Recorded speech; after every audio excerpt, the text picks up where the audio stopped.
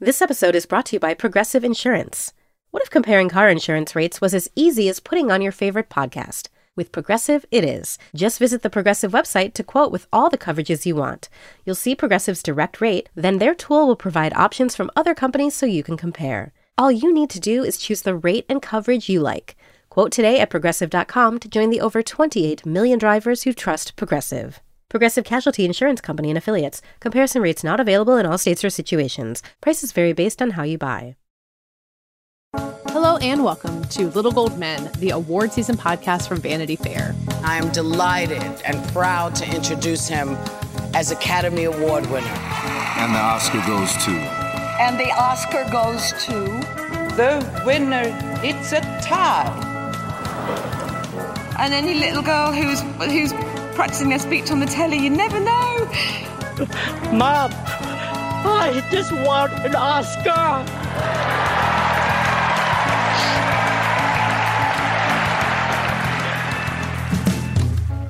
I'm Katie Rich. I am here for today's interview episode with Rebecca Ford. Hi. And with David Canfield. Hello. Today, we have two interviews. Rebecca, first, we hear your conversation with Jacqueline West and Julie O'Keefe, the costume designers of Killers of the Flower Moon. And then, David, we'll hear your conversation with Cynthia Erivo about her film Drift. So, Rebecca, you got the chance to talk to two of the costume designers, visionaries, incredible creatives behind Killers of the Flower Moon, which is just as massive a film as I think you would expect from Martin Scorsese at this phase in his career. And the costumes in particular required so much of these two designers and capture so much of this story. I am really curious to hear what you talked to Jacqueline West and Julie O'Keefe about.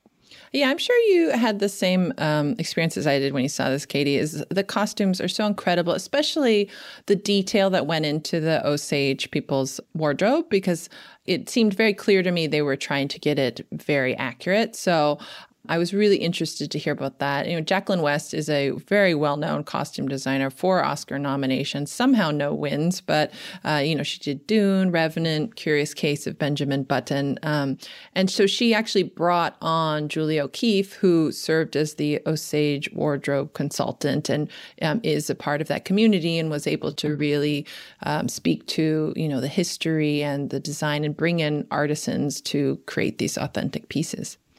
Yeah, when you read the book by David Gran, there's all these descriptions of these Osage people who are kind of have their traditional dressing that they've worn for centuries, but then got very, very wealthy and would adopt all these kind of nouveau riche fur coats and things like that appropriate to the 20s. And that combination was captivated so many newspaper writers at the time, like couldn't believe that you could combine these two things. And I think the movie captures that contrast so visually, but also makes it clear of that, like how these kind of unlikely outfits that we would think of now belong to these people in a specific place and time. It all feels so incredibly detailed, not just about the Osage culture, but this moment in the Osage culture. Yeah, I mean, I talked to Jacqueline about this, but I guess Brad Pitt once called her a method costumer because she does such an incredible amount of research and she really believes that the clothes inform the performance, and she talks about how wearing those more high-waisted pants, even on the men in this film or for Brad Pitt and Benjamin Button, change the way people walk. The way putting on these blankets changes the way that people carry themselves. And it's true. I think you can really see the way it colors performance. Well, I feel like there's so much to get into. I cannot wait to hear all about it. Let's hear your conversation with costume designers Jacqueline West and Julie O'Keefe.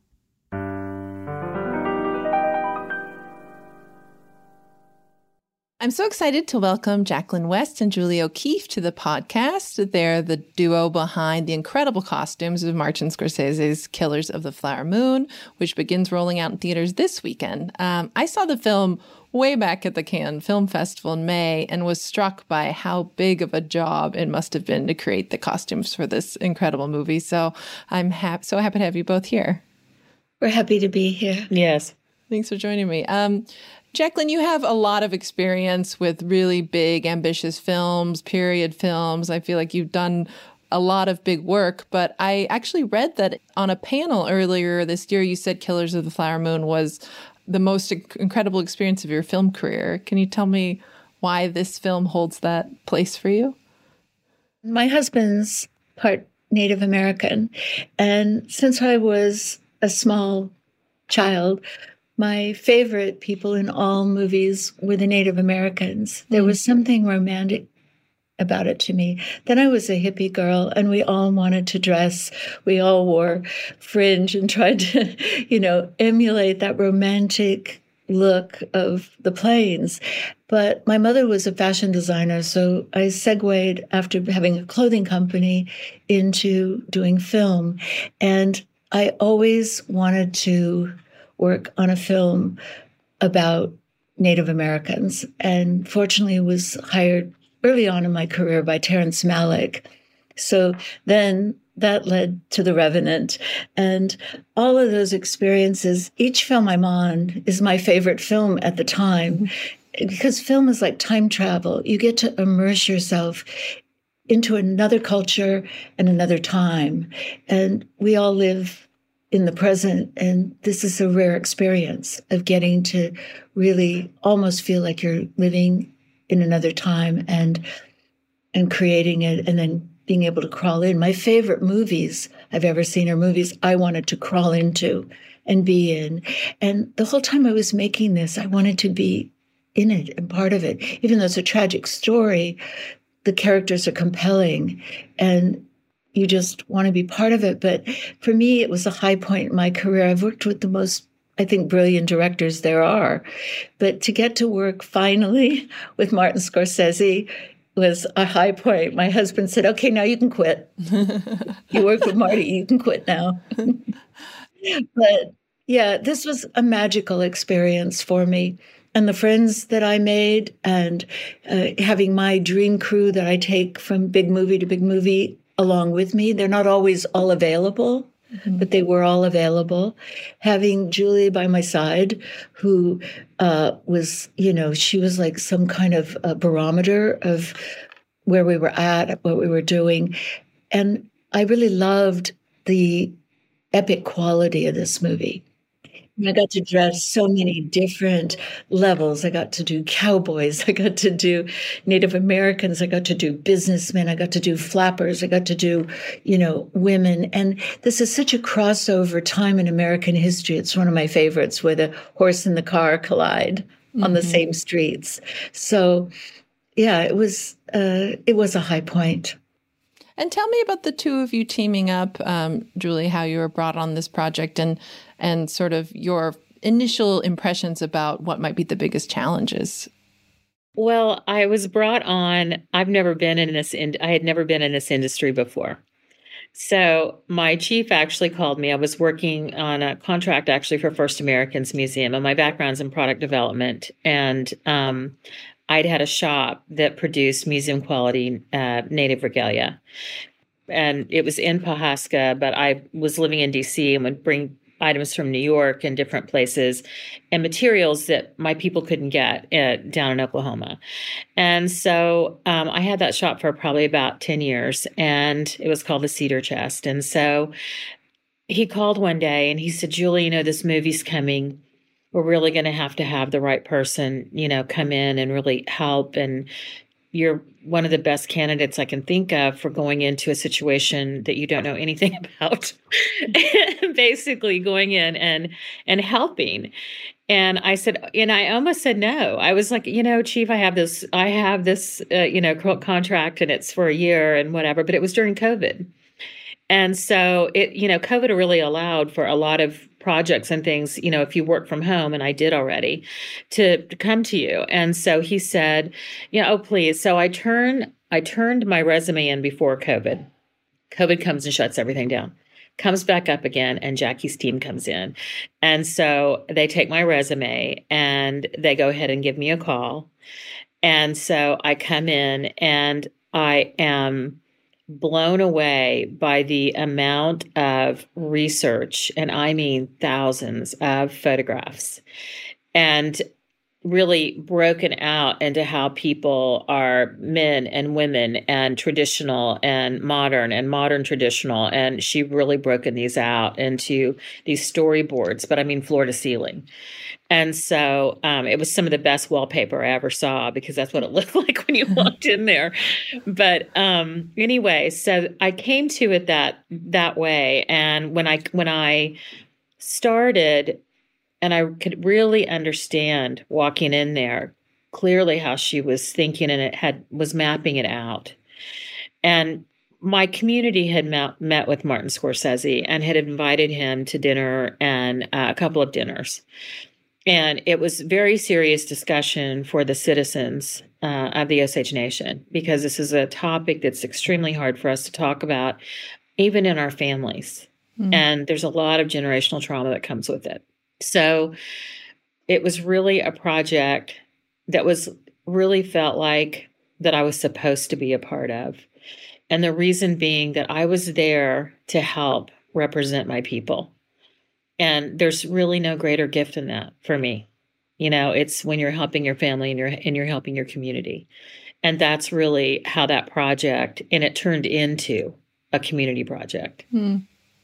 And you're referencing some of, I assume, the very in-depth research that went into preparing for this project. But Jacqueline, I'm curious, through that process, what did you discover that sort of surprised you that maybe you hadn't expected to be part of your decision-making? Well, as I said, I'd done other Plains Native peoples before in other movies, but I had never really researched the Osage Nation before. And the most startling thing was right at the beginning, an image my husband found who was helping me. It was during COVID, and we were at our house in Deadwood, South Dakota. And we went to the library in Rapid City. And also there's an incredible library in Deadwood. And so we really started diving in together, and he was helping me because we were kind of stuck there, There was no reason to go back to Los Angeles with all the hospitals filled. So we started in, and the first thing he showed me that he found that I'd never seen and that is totally unique to the Osage is the wedding coat. And I got so excited when I saw it. It was really, Regency meets Native America. And I said, oh, God, if only. I said, I'll never make that. That'll never fly. It looked next to all the other, Plains research that I had done in so many movies. It looked so unique and so over the top almost. It was like putting a Marie Antoinette into a horse opera, it's like just with ribbon work. Wouldn't she be fabulous? Yeah. So I couldn't believe it. But in the end, I started reading about it and its history and how it evolved to become part of Osage regalia. And I thought, okay, I'm going to show Marty. And I did. And he just loved it. And that whole scene, we knew that there would be a wedding scene in the movie then and there. Mm-hmm. So that was probably the most important thing. I think maybe that and the otter hats. Yes, for sure. We're so unique. Mm-hmm. As are the ribbon work. The calico shirts are pretty much through the Plains because of the trading posts. Mm-hmm. But the ribbon work, the finger weaving, and the wedding coats, mm-hmm. the otter hats, those are really unique to the Osage because there have been cookie cutter representations all through the years in Hollywood. And that would have been the biggest disservice to this magnificent artistic peoples. Yeah. Yeah. I can imagine that authenticity must have been, of the highest priority for both of you and Marty. But Julie, for you, what did you want to sort of protect the most or make sure was correctly represented of the Osage people? My home on the reservation so I could go back home and face everybody. Actually, no, the truth is a lot of our history is told within the materials of our clothing. Mm. That silhouette and those materials have not changed for over 150 years. And so you start doing a timeline of, when they would have come from Missouri, which those materials were already in our clothing. And we moved in 1860 from Missouri to Oklahoma. They brought that with them. We had to leave so much behind, but we brought that with us. And so as you can kind of see how that trickles down into the timeline into 1920. And the broadcloth is something that was traded, as passage across our lands. That was, gifts. I mean, Lewis and Clark actually had that within. I tried to reproduce it at one time through my shop, and I had to buy so much of it. I was afraid of moths. But the truth was that as you start looking and understanding why French ribbon, and, we have fantastic artisans that some of the best art doesn't come from large studios. It comes from kitchen tables. And I'm a native art consultant in what I call my real life, even though I think this is my real life now. But anyway, but they basically will cut these families that like their family patterns, and they will cut and fold. It's not an applique type of. They're cut and fold, and the same with the finger weaving. It's quintessential Osage. And I just went to a discussion at First Americans Museum in Oklahoma City just 2 weeks ago. And I'm walking through this exhibit, and I see this photograph where they're showing an Osage woman. And typically they'd tie that on the back of their chairs, but this woman has tied it to the actual handle of a window. And this is probably from the 1900s. And she's weaving this belt either for her daughter or her granddaughter, but she's weaving, you can see it's a belt. And so, the artisans of that time, we only have 5 left that can even do that. And we engaged those people to come in and help us do this through our cultural center. We reached out into the community. We reached out to, the people that I knew to be some of the oldest ribbon work maker families, because that comes down in the generations.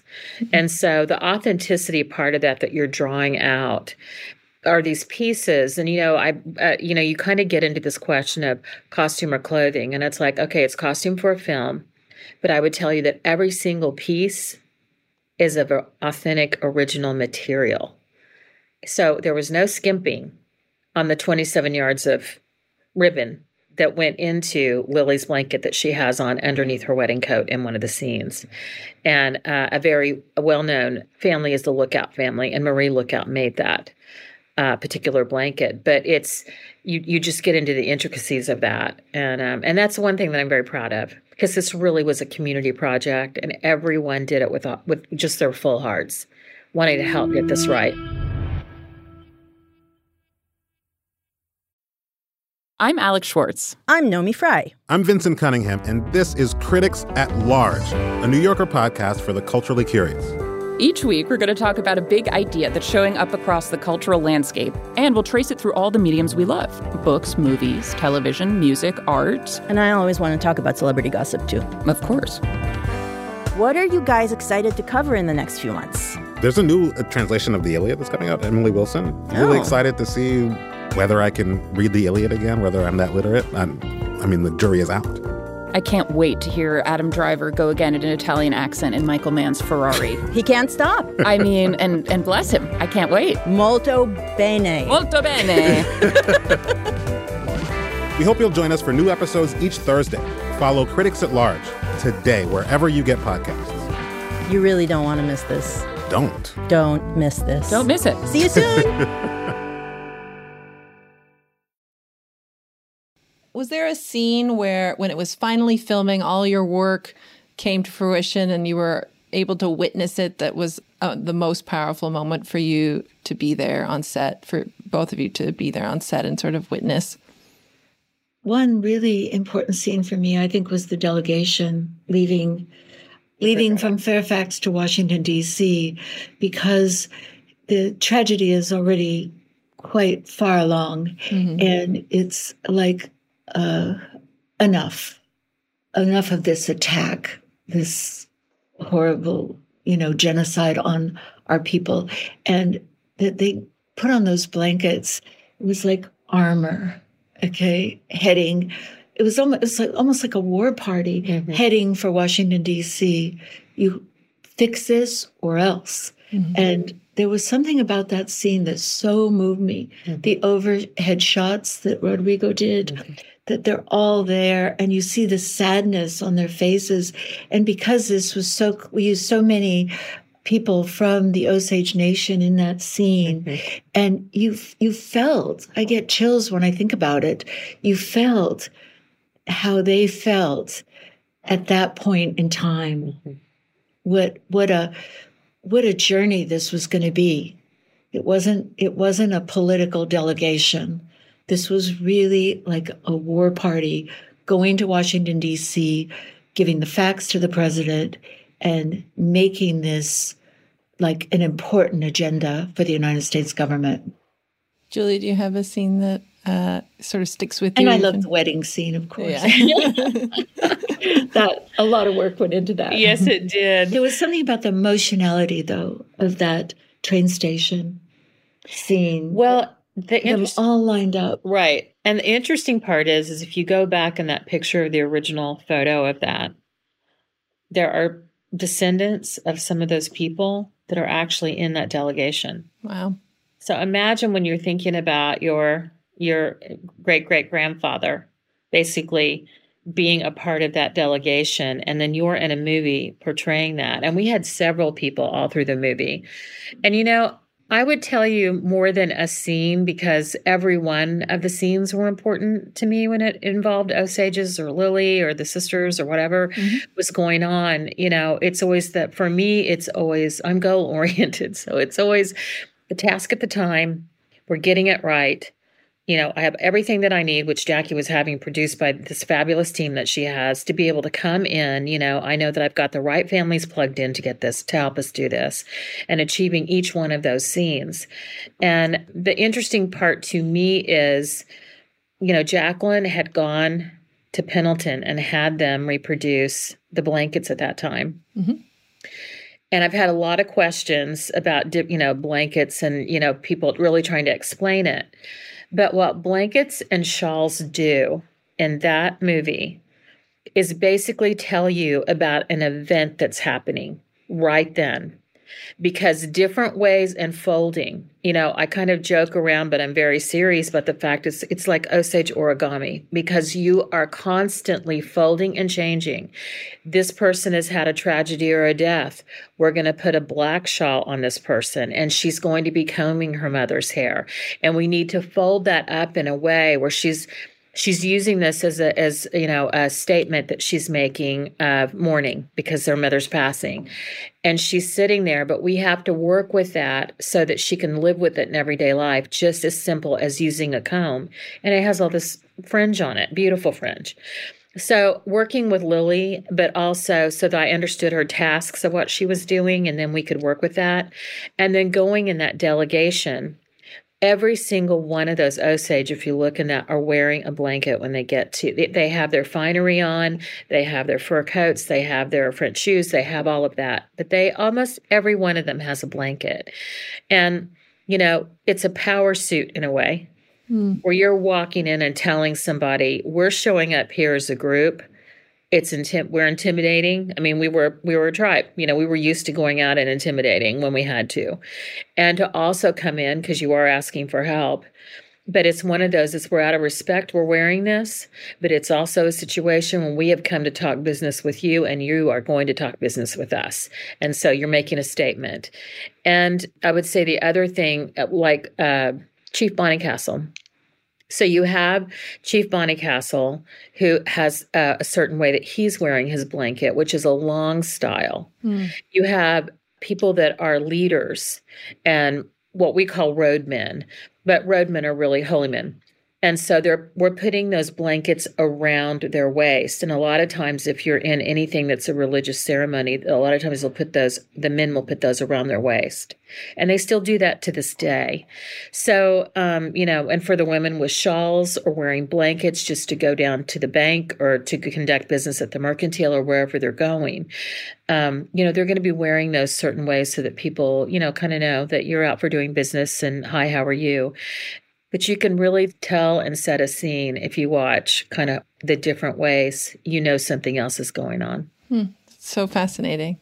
In a more general sense, I'm curious what the two of you learned from each other working together on this. that we really like it. We like each other. Yes. I had never worked with a consultant that was with me all the time. And there was, at first I thought, oh, can I work that way? You know, I'm only used to showing things to a director. I've never had, you know, a collaborator with me all the time, looking at what we were doing and getting it right. But there was something really, to me, very comforting, but that's not even the right word. It was more, we had more of a intellectual rapport about this, that I had someone to talk to and to kind of be a barometer how the rest of the elders, Osage elders, were seeing us and looking at us, and the degree of their approval. And it was really, really interesting, because my main focus was to get this right, because it's such a heartfelt story for these people. And it's one that I wanted to make sure I got right for all of the people that will see it in the world, because this is a story no one knew about until the David Grand book, unless you lived in Pawhuska, maybe. Right. It's even a Native American nation you don't even study in school because of what happened.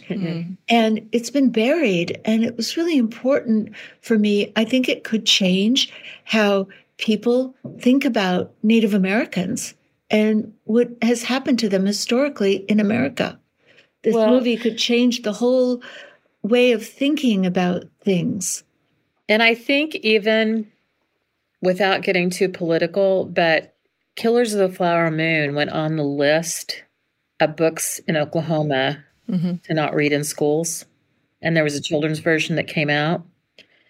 And I sat on the Osage Foundation, so we bought like 1,000 copies and donated it to all the schools in Osage County. Fabulous. And Tulsa, where I live. I'm from Berkeley. Get political. So anyway, but you know, even to this day, so we knew these stories in our families, but it was very hard for our stories, you know, because there is a lot of generational trauma with it. And people were frightened to talk about it, so they just didn't talk about it. They either moved away or you stopped talking. I mean, as a shareholder, the first thing that your family tells you if you inherit head rights is, you know, Julie, don't talk about this. Never. I mean, they would be upset with me for talking to you about it right now, but it's really one of those where it was a hush-hush kind of thing, because no one wanted you to be the next target. And this went on really into the 60s. It finally, in 1972, there was a law firm that came in and finally wrote the laws within Osage law, but really within federal law, where it was that the shares and the shareholders, when you pass away, has to go to someone of Osage descent. And so that stopped a lot of the killing. But so it's been a very long haul for us. And, you know, and I think that there's a lot of people when this story comes out, I know that there are a lot of people who are descendants of the other side. I'll say that. They're not really wanting it to be told, because it's just horrible human behavior. And nobody really wants to grapple with that these days. You know, it seems that people come and go with that, but. Yeah, I think it's going to be incredible when this reaches, you know, such a wide audience, both when it comes out in theaters and streaming, which it's just about to do by the time this interview comes up. We're almost out of time, but I wanted to wrap up with Jacqueline. I read this quote that I guess is Brad Pitt described you on The Curious Case of Benjamin Button as a method costumer. And I'm curious what you think about holding that title and how that describes how you work. Well, it was one of the nicest things ever said about me, I have to say. It came out in a fitting, one of my first fittings I ever did with Brad. He had 108 changes in Benjamin Button, right?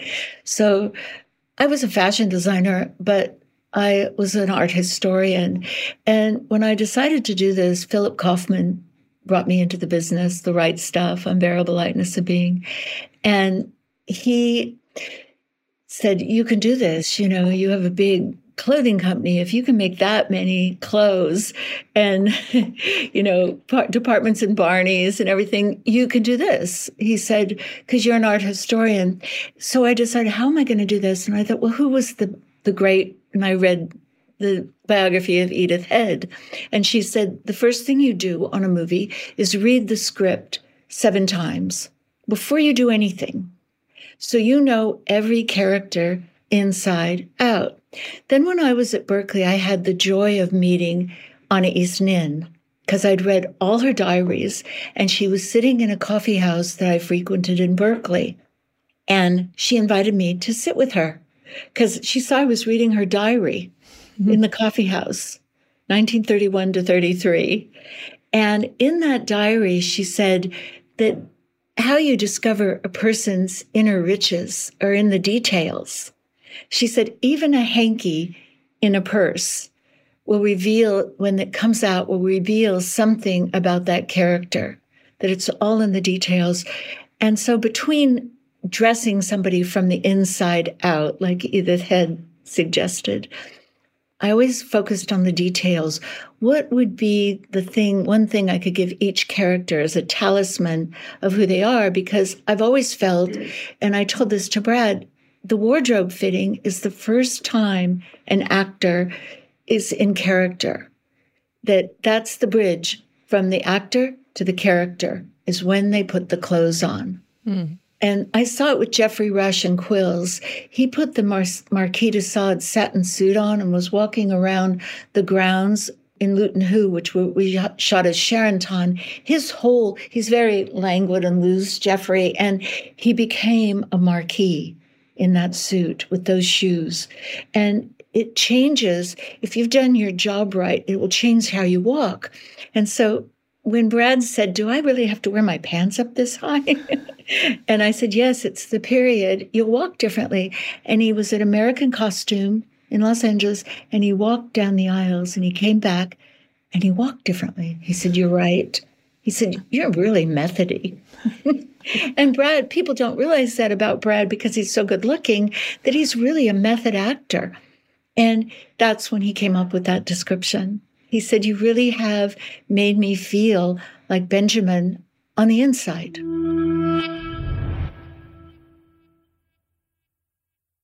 I'm Rachel Martin. You probably know how interview podcasts with famous people usually go.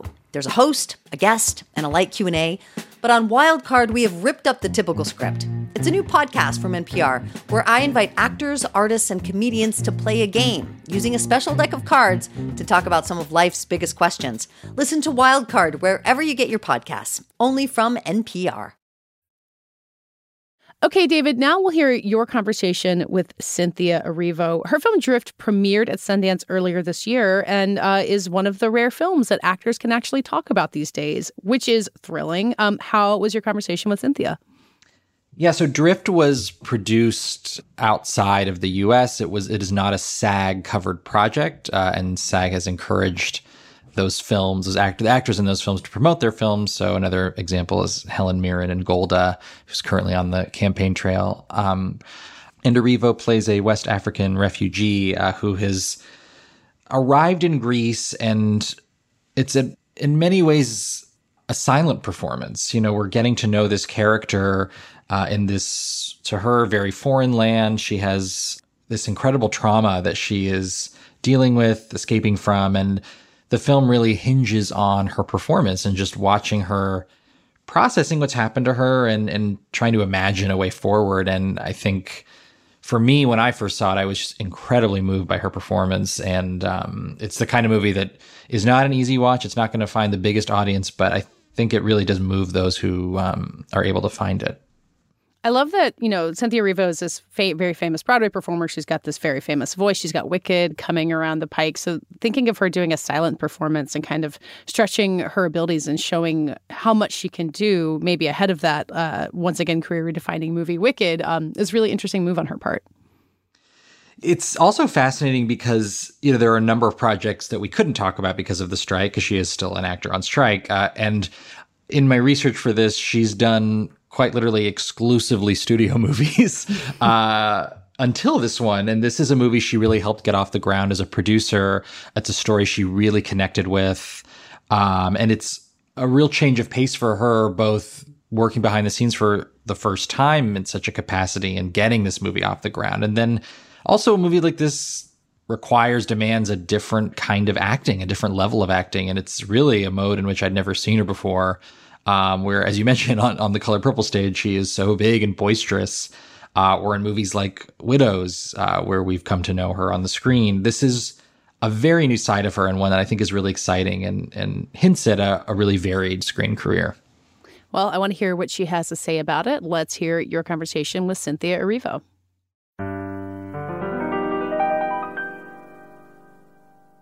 Cynthia, you're here to speak about the film Drift, which I first saw in Sundance, out of Sundance, and I found it really moving.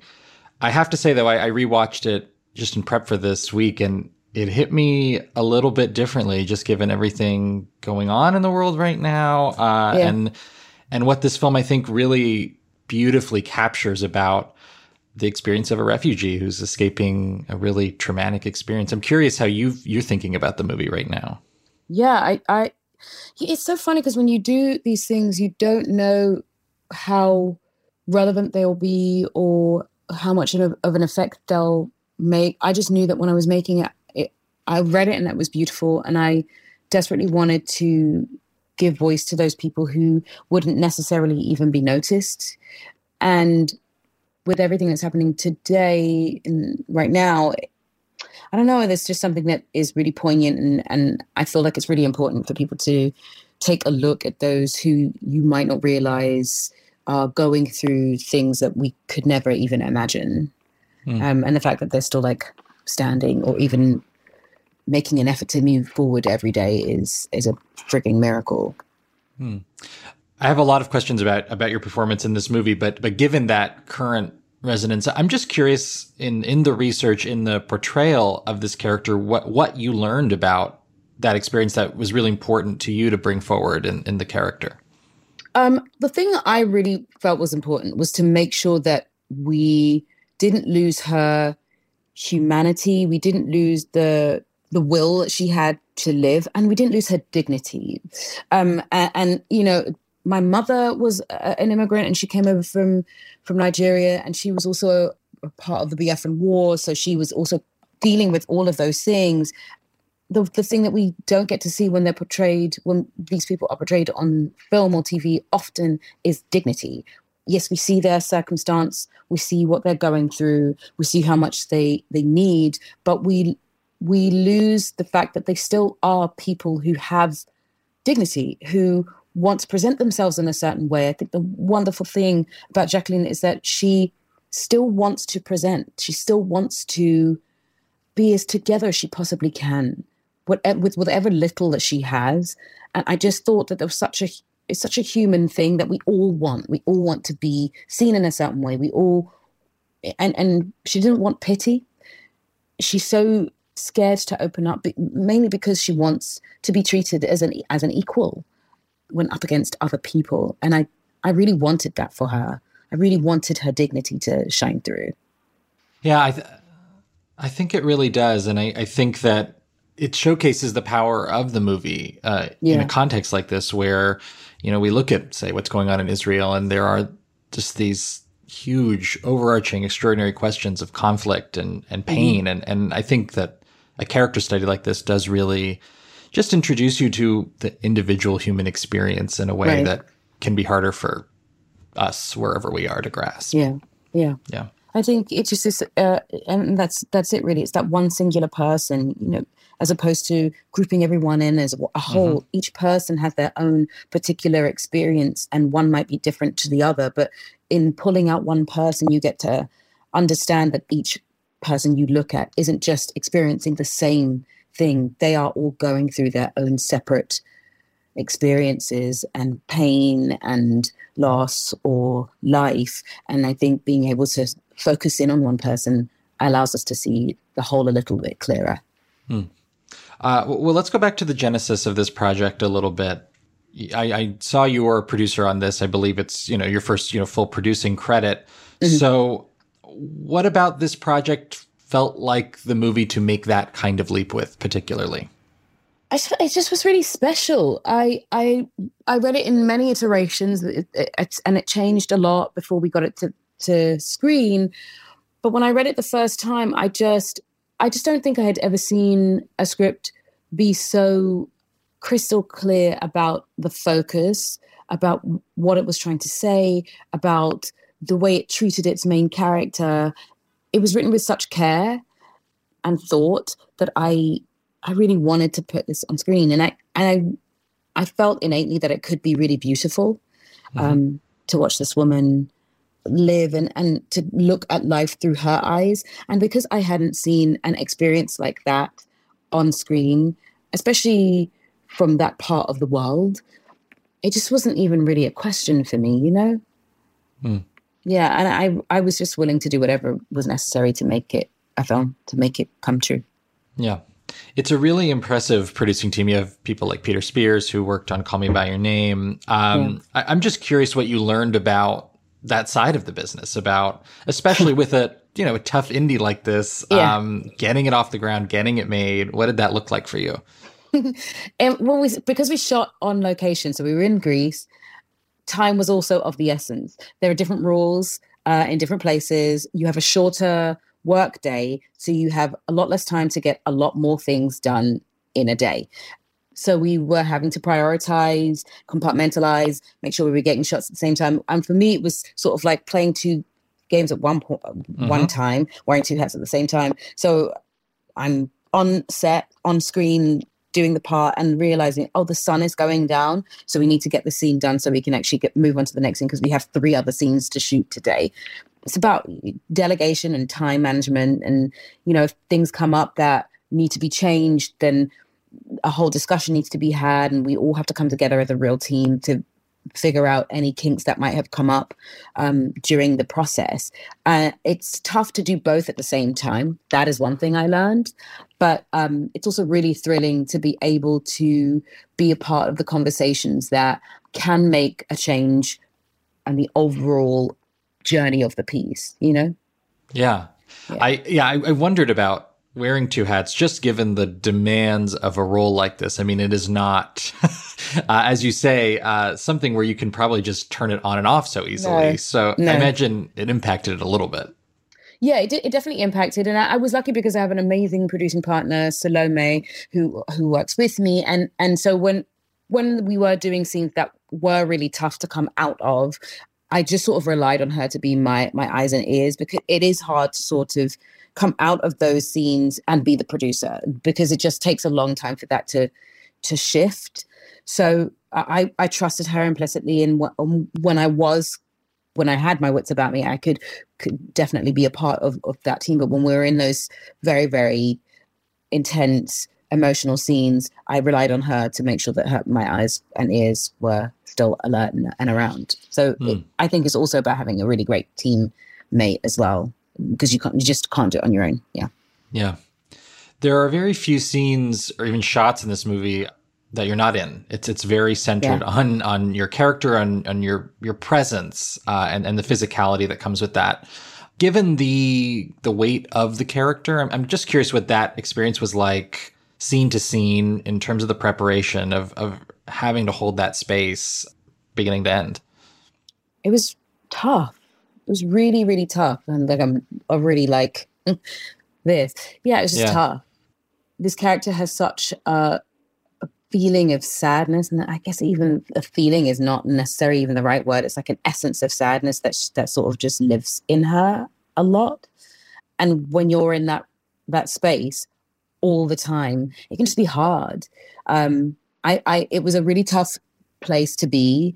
I felt really protective of her, and I really desperately wanted to make sure that I told the utter truth of who she was and what she was going through. There were times it took a lot of time to come out of the spaces. There were times it took a lot of time to fully leave whatever we had done behind. And I sort of prided myself on making sure that I had places to go after a shooting day. And before I came to set in the morning, I would make sure that I was taking care of myself and making sure that I was working out, or just releasing some of that energy before going into the next day, because otherwise I would never have survived. It was just it was a lot. Yeah. I can imagine. Yeah. Was it strange to do that and know you had to come out of it that way, like in Greece, where you're not home, you're not even on your continent? Yeah, there were definitely days where I just felt really lonely. Yeah,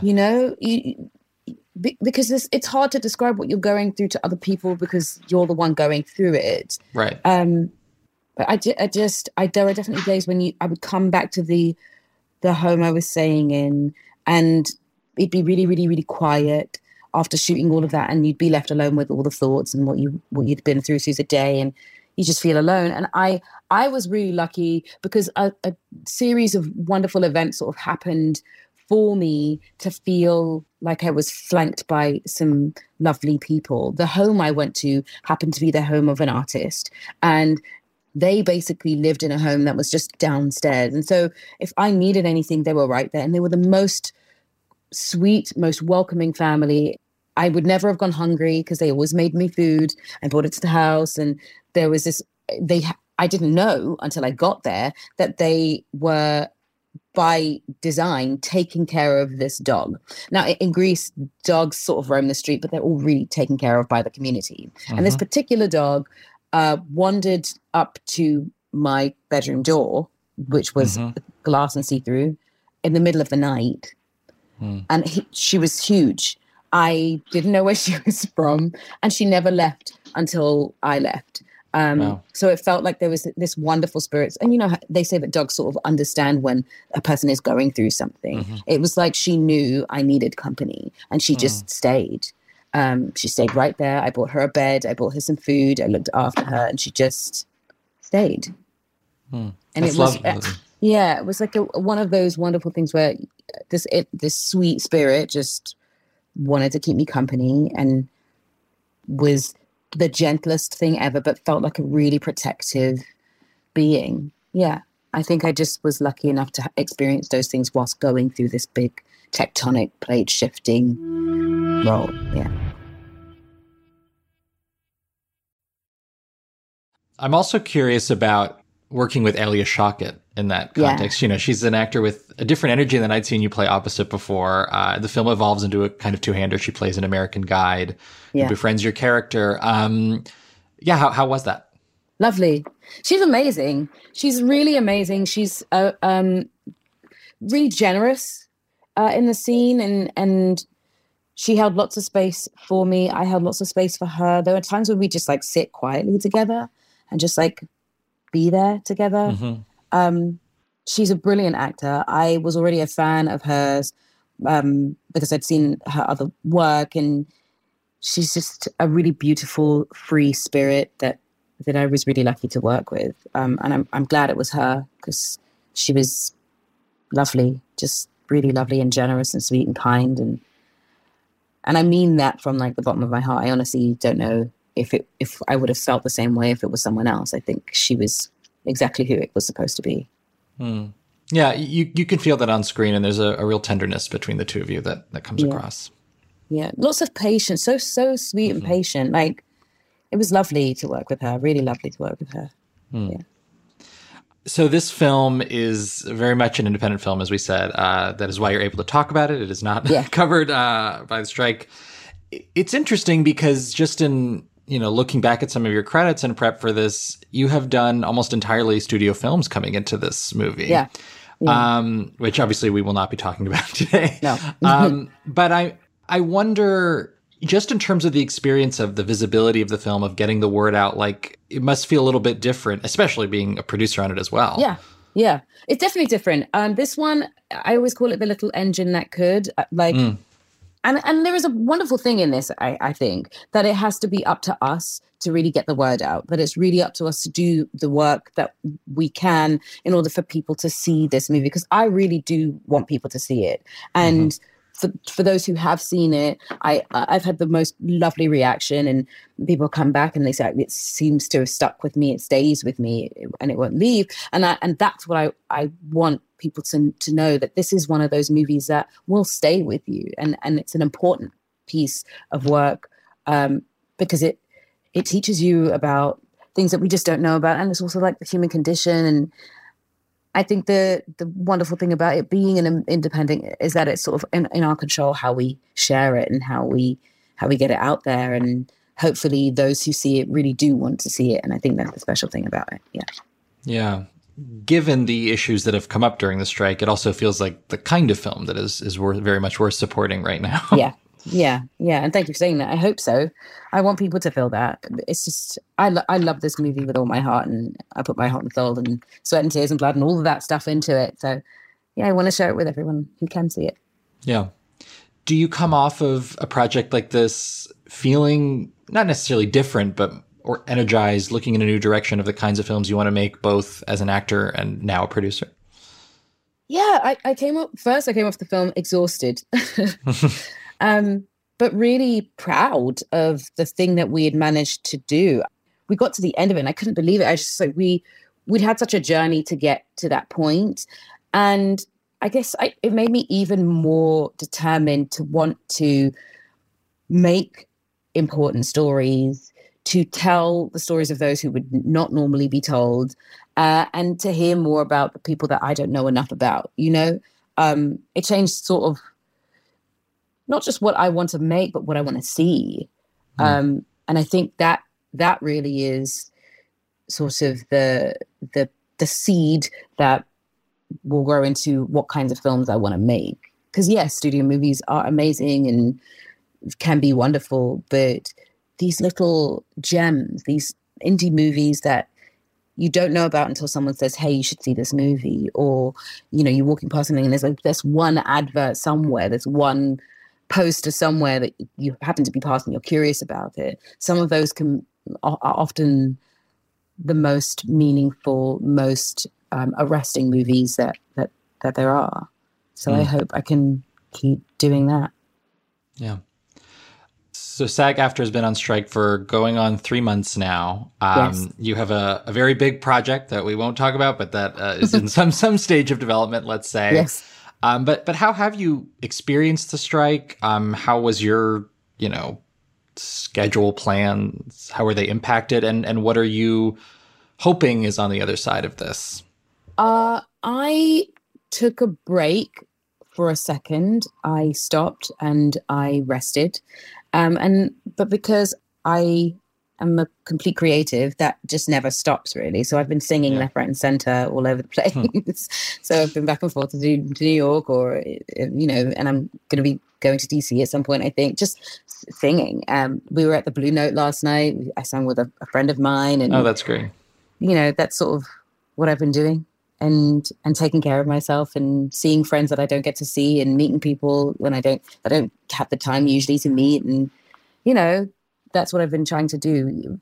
Still expanding my creativity, but also leaning into people and family and friends that I love.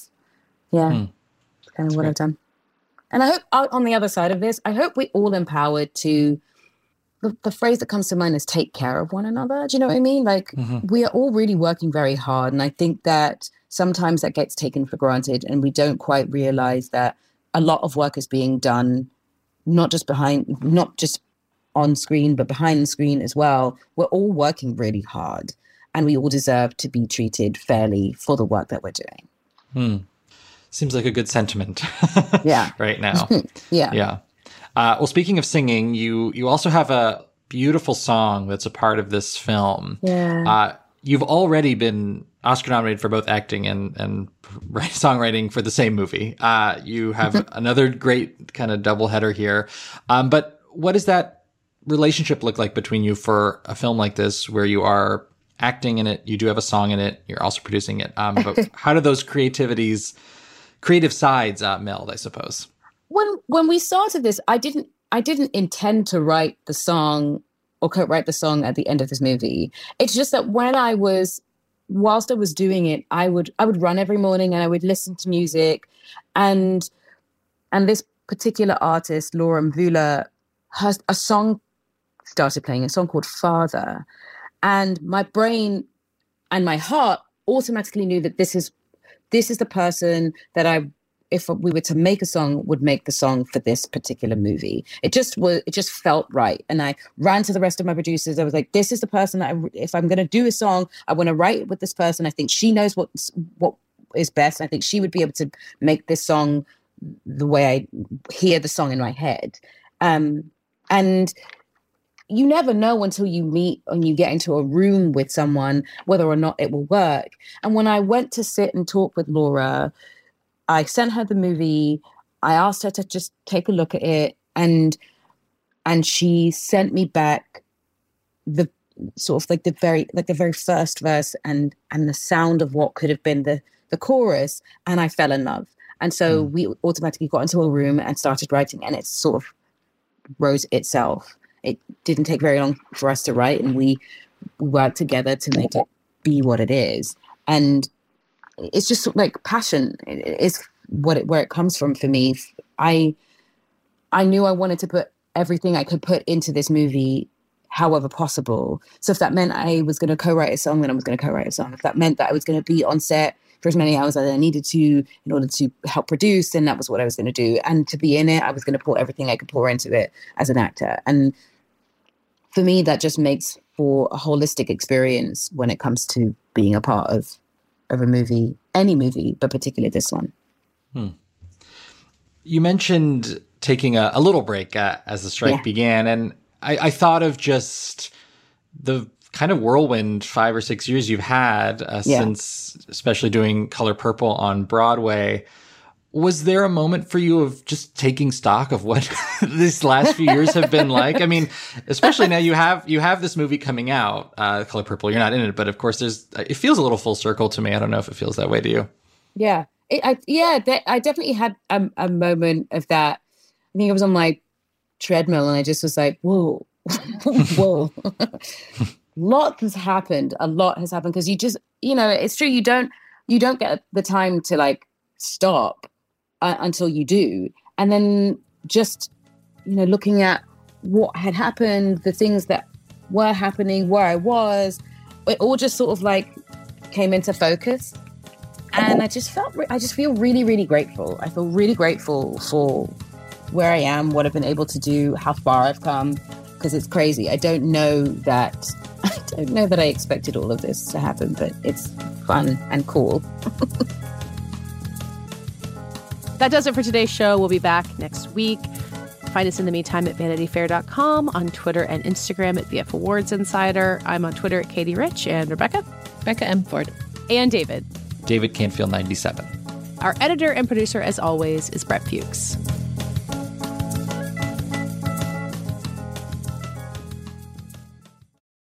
I'm Bobby Finger. And I'm Lindsay Weber. Do you ever see a new face or name on your news feeds and say, who the heck is that? Our podcast, Who Weekly, is everything you need to know about the celebrities you don't. Think of us as your cheat code to People magazine, your glossary for Hollywood, a shortcut to understanding pop culture at large.